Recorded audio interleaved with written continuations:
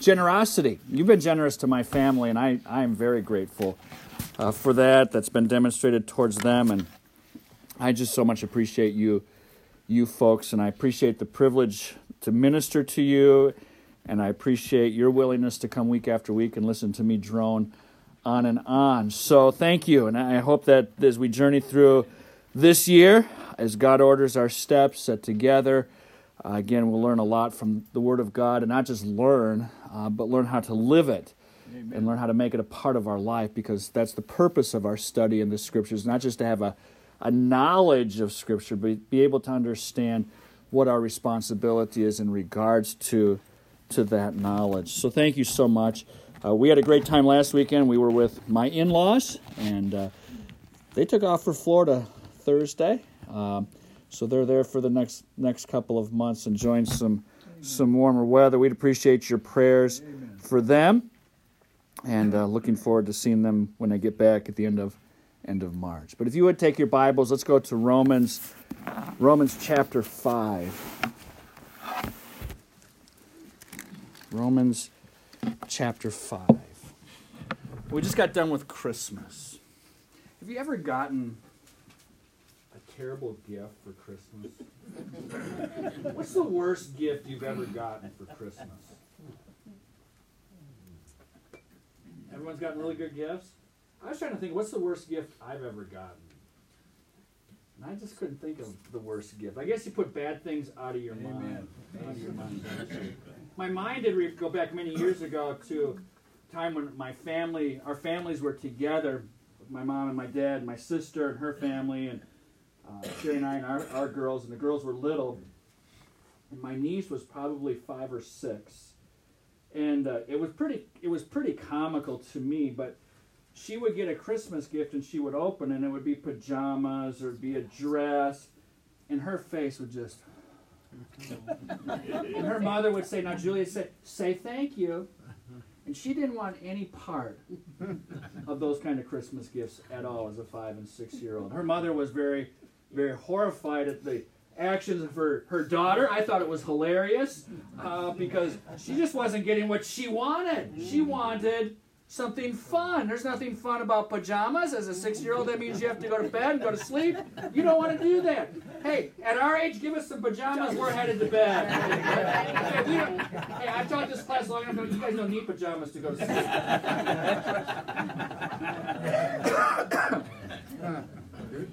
But probably, if we're honest with ourselves, the worst gift that we've all gotten, Paul is describing for us in Romans chapter 5, and that's the gift, if you want to call it such, that we received from Adam. That was the gift of death. Mm-hmm. Romans chapter 5, verse 12, Paul reminds us that it was by Adam's sin, death was passed upon all of mankind. And we began a couple of weeks ago in this particular passage.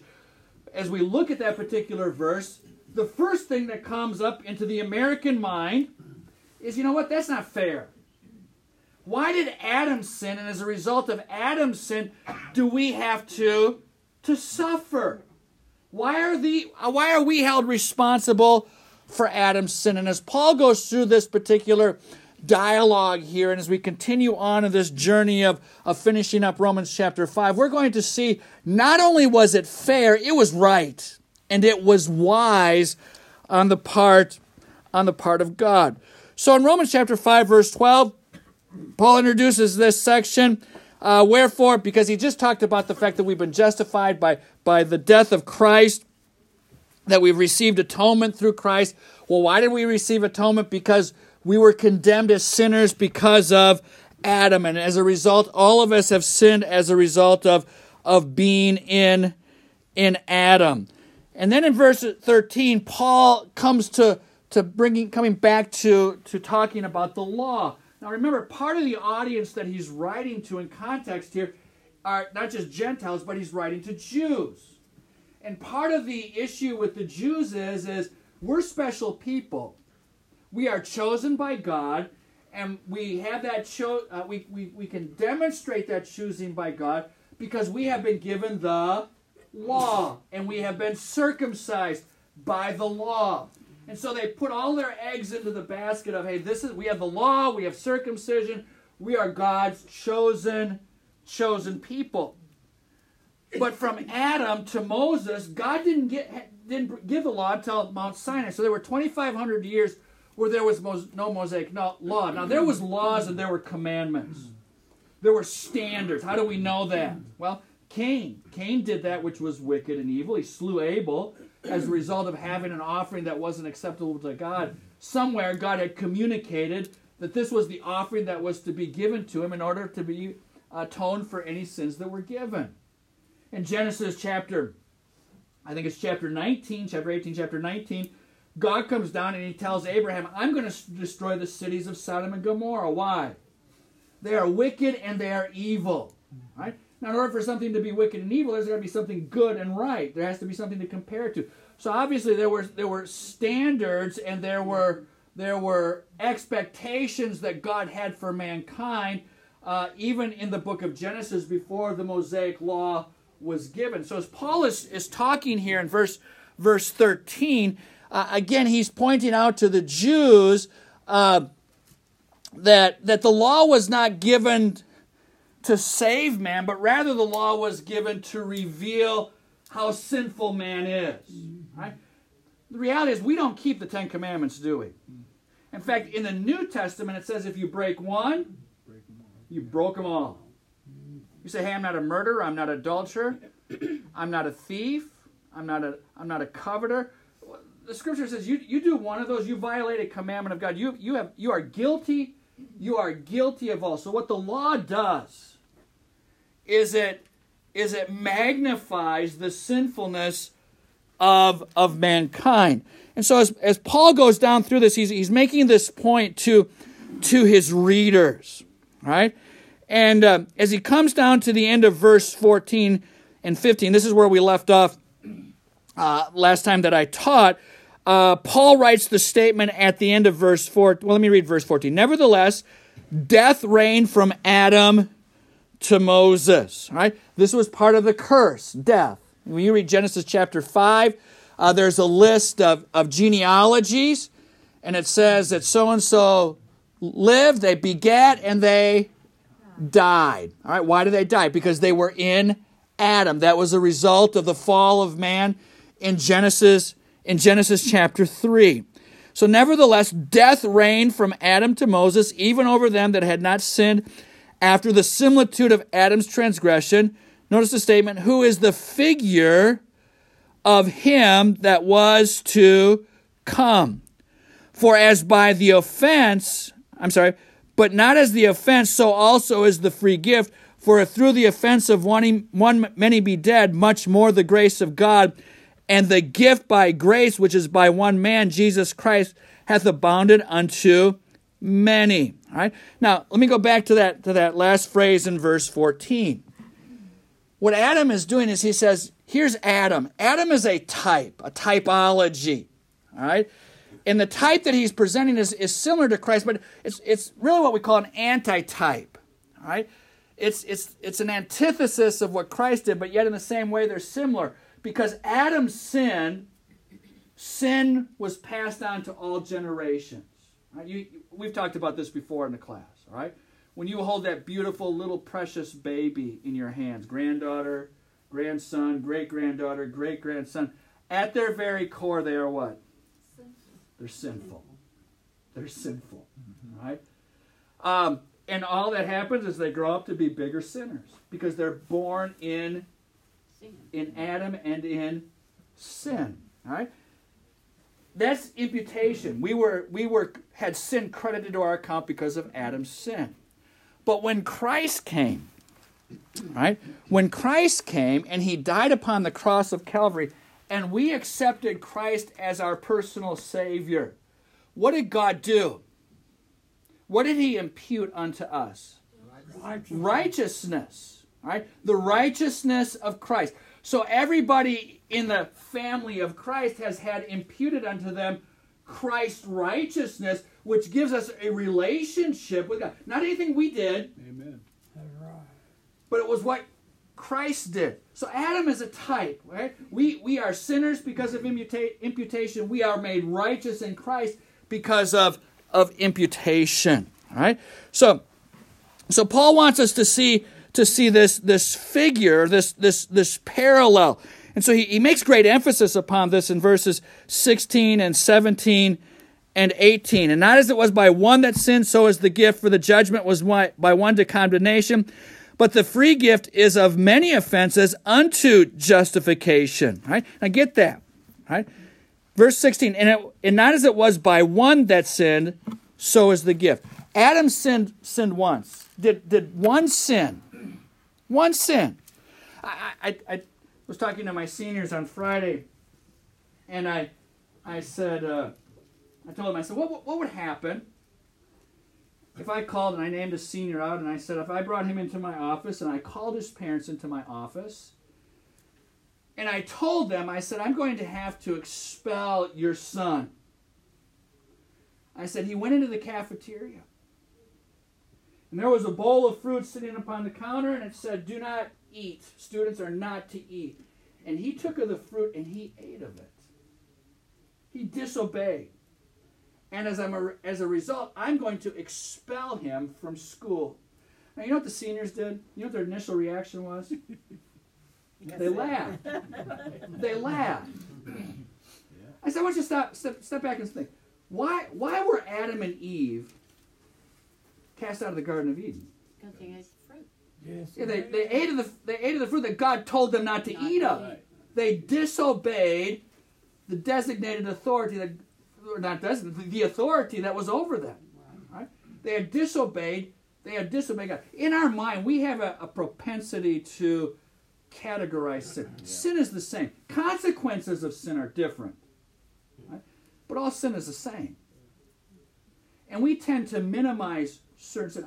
And I think what Paul is trying to picture here is we need to, again, understand the seriousness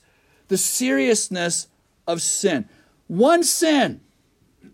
And all of mankind, you and I, were condemned. And it wasn't even our sin. It was Adam's sin. But notice Paul goes on in like manner in verse 16, and he says, so is the gift. For the judgment was by one to condemnation, but the free gift is of many offenses unto justification. For by one man's offense death reigned by one. Much more they which receive abundance of grace and of the gift of righteousness shall reign in life by one, Jesus Christ. Therefore, as by the offense of one, judgment came upon all men to condemnation, even so by the righteousness of one, the free gift came upon all men unto justification of life. Now, picture with me, if you would, a gentleman is in the forest, and he takes a small match, and he lights it, and he sets some dry leaves on fire. And after a short time, that fire begins to grow. And it continues to grow, and it continues to grow until acres and acres of forestry are under condemnation. What started that? One match. One small match. But let's say it was possible for one man to come in and in one action put out the flames of fire over the acres of all this forest. Do you understand that's what Christ did? Amen. Mm-hmm. Right. Adam sinned once, and all men became sinners. And it spread throughout the forest of humanity. But Christ came, and by his atoning death, he was able to put out the entire forest fire that Adam had begun.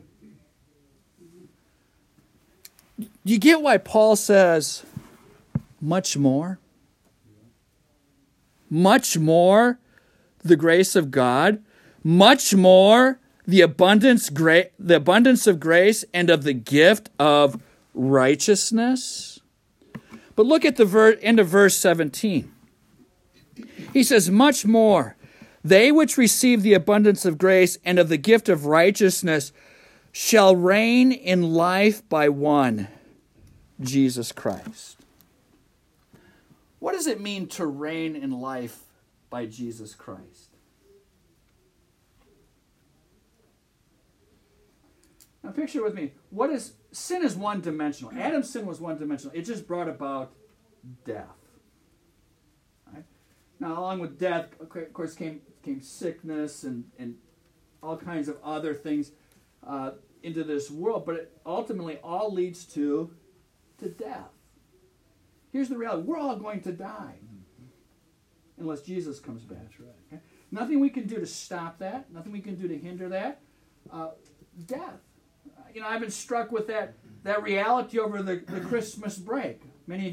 Some of you are aware of the fact we had a parent in our school. On Christmas Eve morning, his wife went to wake him up, and during the course of the evening, passed away. 31 years old. I was watching a football game the other day, LSU and Oklahoma. That wasn't much of a game, but I watched it, and the storyline wasn't the football game. It was the fact that one of the coaches, their daughter-in-law had gotten in an airplane, 30 years of age. That plane didn't make it very far, crashed and killed everybody on board. Again, note the fact that the death is imminent, all a result of Adam's sin. But when we stop and think of the fact that Christ came and in him we have life, we have much more, and he says we reign. We reign in life. What does that mean? What do we have in Christ? Do we have just eternal life? In John chapter 10 and verse 10, Jesus says, I come that they might have life and that they might have it more abundantly. Well, what does that mean? It means sin doesn't reign over your life anymore. Okay, so death is not something to dread. Death is not something to fear. I tell people, I'm not afraid of dying. I'm afraid of how I'm going to die, but I'm not afraid of dying. Okay? I'm a sissy. I don't like pain. Okay? I want to be like, and I don't minimize what happened to this family. I want to go to sleep and wake up in heaven. That's right. Yeah. I just don't want to hurt. Okay? Or I want to go on a big bus load. I just want the trumpet to sound, and I just want to go on a big bus load to heaven. Okay? With everybody else. Right? So I'm not afraid. I'm not just afraid how I'm going to die. So death doesn't reign. I don't have to fear death. Okay? What else does that mean? Is that all it means? See, oftentimes we think salvation is a get-out-of-hell-free card. I'm okay, I got my get-out-of-hell-free card, and I can continue on in life. Is that what the Christian life is all about? What does it mean to reign? What does it mean to have abundant life? Well, it says here abundance of grace in my Right. Bible. But that's It says that in my Bible, too. Yeah, well, I meant the way it was worded. Right. But anyway, what I like is not only the phrase much more, but also abundance of grace. That's what gets me from one day to the next. I know that God, that I was given grace. So when we talk about the grace of God, I want to kind of get down to where the rubber meets. What do we mean the grace of God? So what graces do we experience? The one I experience every day that I'm very grateful is the grace of forgiveness. It's the grace of forgiveness. I'm not worthy of forgiveness, but yet God forgives me every time. Right. I'm not worthy of that, but I experience the grace of forgiveness. Jesus says the grace of protection. I mean, stop and consider all that we do. I'm not going to mention Ken Carter's name at all in here this morning, but he was challenged to a race yesterday, okay, at the ball game. Right? You ask him how it finished. It did not finish well for him. Okay? He lost to a woman and embarrassed himself in front of a bunch of people in the gymnasium. Okay? Can I say this? And you can tell him this. He experienced the grace of protection last night. Okay? And we can laugh at him, but we've done some pretty foolish things in our lifetime too, haven't we? And God in His grace protects us. Okay? Grace of forgiveness. Grace of protection. What about the grace of family? I was thinking about that this morning, just as I was praying. Just what a blessing to have family. Amen. Not just have, but family I can have a relationship with. And I was praying for my dad this morning. I was thanking God for my dad, and not only that I'm his son by blood, but I'm part of his family in Christ. Yeah. What a grace that is to know and to experience. What else? Any other graces you experience each and every day? He leads every step. And he's always there no matter when we fall or whatever step we take. Absolutely. Every breath. I'm in my journey in the book of Genesis, and I was at the end of Genesis this morning. Joseph is with his brothers, and he says, God put me here.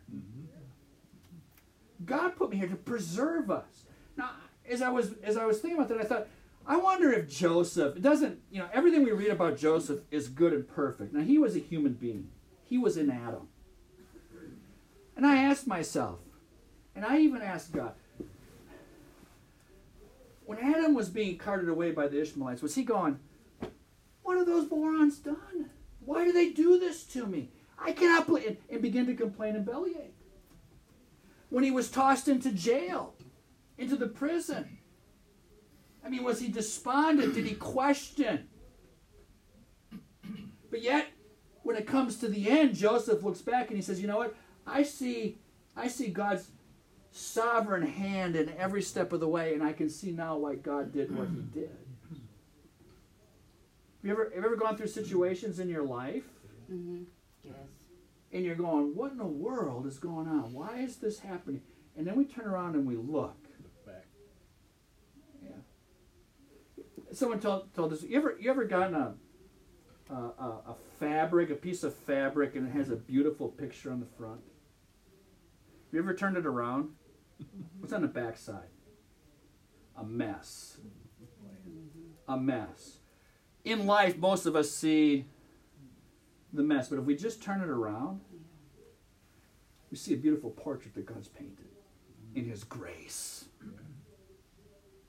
In His grace. We have the grace of strength that we have when we go through difficulties of life. I probably can get a hearty amen that getting older is not for sissies. Is it? You think life was tough when you were young. It's a lot tougher when you get older, isn't it? But it's God's grace that carries us through these difficult times. Through the hardships. He's good always.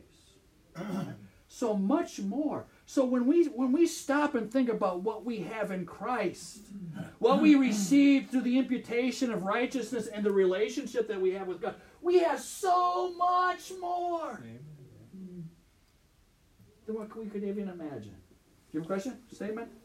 Yeah. Something to say. I don't want no pity party, but on account of my heart, just half working, you'd be surprised how much strength it takes for me to get ready to come to church. I mean, I don't want nobody to start crying or nothing. We're not, don't worry. I have to sit down, put my socks on, sit there a minute, then get up, put my pants on, sit down for a minute and rest. But now it is a battle to get ready to come to church. We're glad you're here. In God's grace and strength, you experience each and every day. I pray every Sunday morning that He'll give me strength enough to come to the Sunday school class. Amen. Well, thank you for your faithfulness. Again, a testimony of God's grace, a testimony of faithfulness to God. I appreciate that. Why? Because we have so much more in God, in Christ. So much more. Yeah, I just want to share this. I don't want a pity party either. But I just wanted to share this. Many, many years ago when I was married to another person, we came upon a little girl that was 2 years old, and we tried for years to have children. And the mother had her taken away, and they were offering for us to take her. And we took her. my heart was full. And while we had her, after years of trying, I became pregnant with my first son. And then we were very strong in the Lord, and God took her and gave her back to Mom. And that broke my heart. But I kept saying, Lord, I know that there's another, I know that in the future I will understand, but right now I don't, you know. But I know that in the future I will understand, and I remember praying that. And this has been almost 40 years ago. So, you know, I look back now and I understand. But it's so odd that back then I did not. I thought there was no good reason for that to happen. But I look back, and now I see where my life went and how things worked out and what things happened through my life, and I think, maybe that's why God, you know, did what he did. I don't know exact reasons, but I can see why now. Right. As a Christian. Right. So Right. it's gone full circle. And that's a good thing to remember and know. Right. Because that has really impacted me in my life. Very good. Very good. All of this because we're in Christ. Yeah. Right. All of this. So much more. And so many of you could testify the fact of God's grace. God's grace in the loss of a loved one. God's grace in the midst of cancer. God's grace in the midst of other health issues or financial issues or family issues.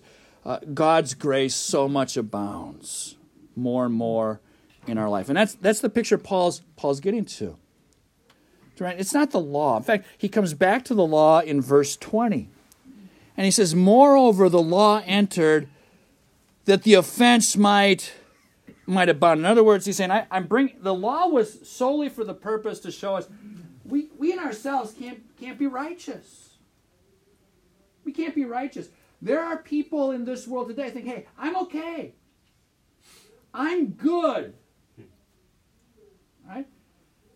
But what God did in his laws, he pointed out to mankind, we're not good. Amen.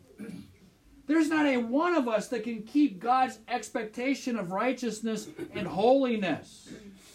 And so the law was given.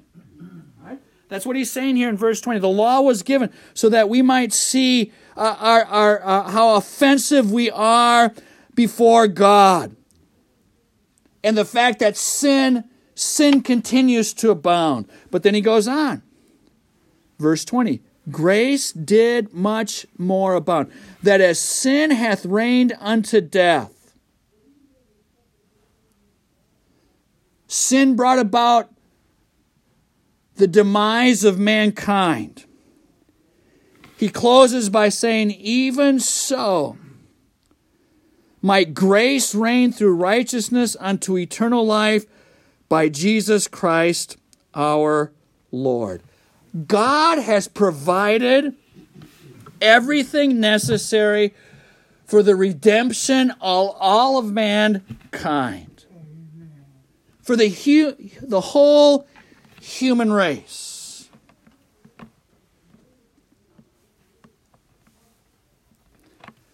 One man brought sin into this world, but God in his love and his wisdom and his grace brought righteousness into this world through one man as well. Every man has a choice. What Adam am I going to choose to follow? What Adam am I going to choose to live in? Am I going to continue to live in the first Adam, the one that brought sin into this world and into humankind? Or am I going to choose to live in Christ, who brings in righteousness? And I'll get your hopes up. I'm bringing this to a close here this morning. And I got two questions for you. Do you believe truly that God is the Redeemer of all mankind? And if so, is it a message that you are taking to share with others? See, we have the greatest story to share with people. That's right. And that's the fact that God's there waiting to redeem mankind. I stopped and thought of our church. I thought of this Sunday school class.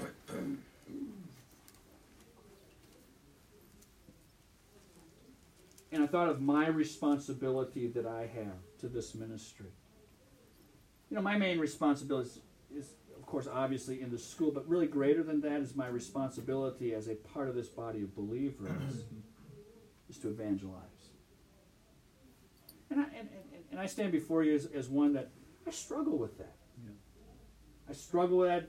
Some it has to do with the fact that I'm here. I'm amongst professing believers all day long. I don't cross paths a whole lot with the community because I spend most of my time here. So I have to make an intentional effort in 2020 to share the gospel. Why? Because this world, when it's born, is born into Adam, that first Adam. It's lost and on its way to a Christless eternity. My responsibility is to share that gospel. Can I challenge you? Can I challenge you this year to ask God to bring one person into your life, an unsaved person into your life? And may you pray for them diligently that God would give you the opportunity to talk and to share with them the gospel. That would be your focus. That would be your one this year.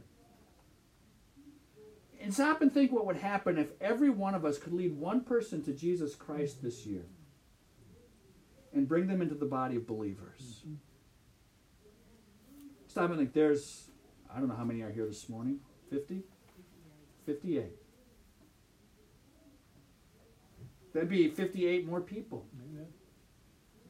that would not be on their way to hell, but would know the imputation of righteousness through Jesus Christ into their life. And stop and think what would happen in 21 if those 116 people now who are saved went out and said, I'm going to make it my focus to lead people to Jesus Christ. You'd have, 200 and, if my math is right, 32 people now as a part of believers. If we would just focus on one. We have a wonderful, tremendous message to share with people. And my challenge to you as we close this chapter and as we start this new year is that we focus on sharing the gospel with those that are around us. Just one. Just one. And can I challenge you as we even gather for prayer to bind together? You know, we're and I'm not using this as a beat down, just we're quick to share, hey, we have needs, we have physical needs, we have health needs, we have family needs, and we need to continue to pray for those. But how about for the souls of mankind? Should we be not as body of believers praying for the salvation of those that we cross paths with day in and day out? Hey, this is our responsibility. And we're not too old to serve, by the way, in that capacity. Amen. We're not too old.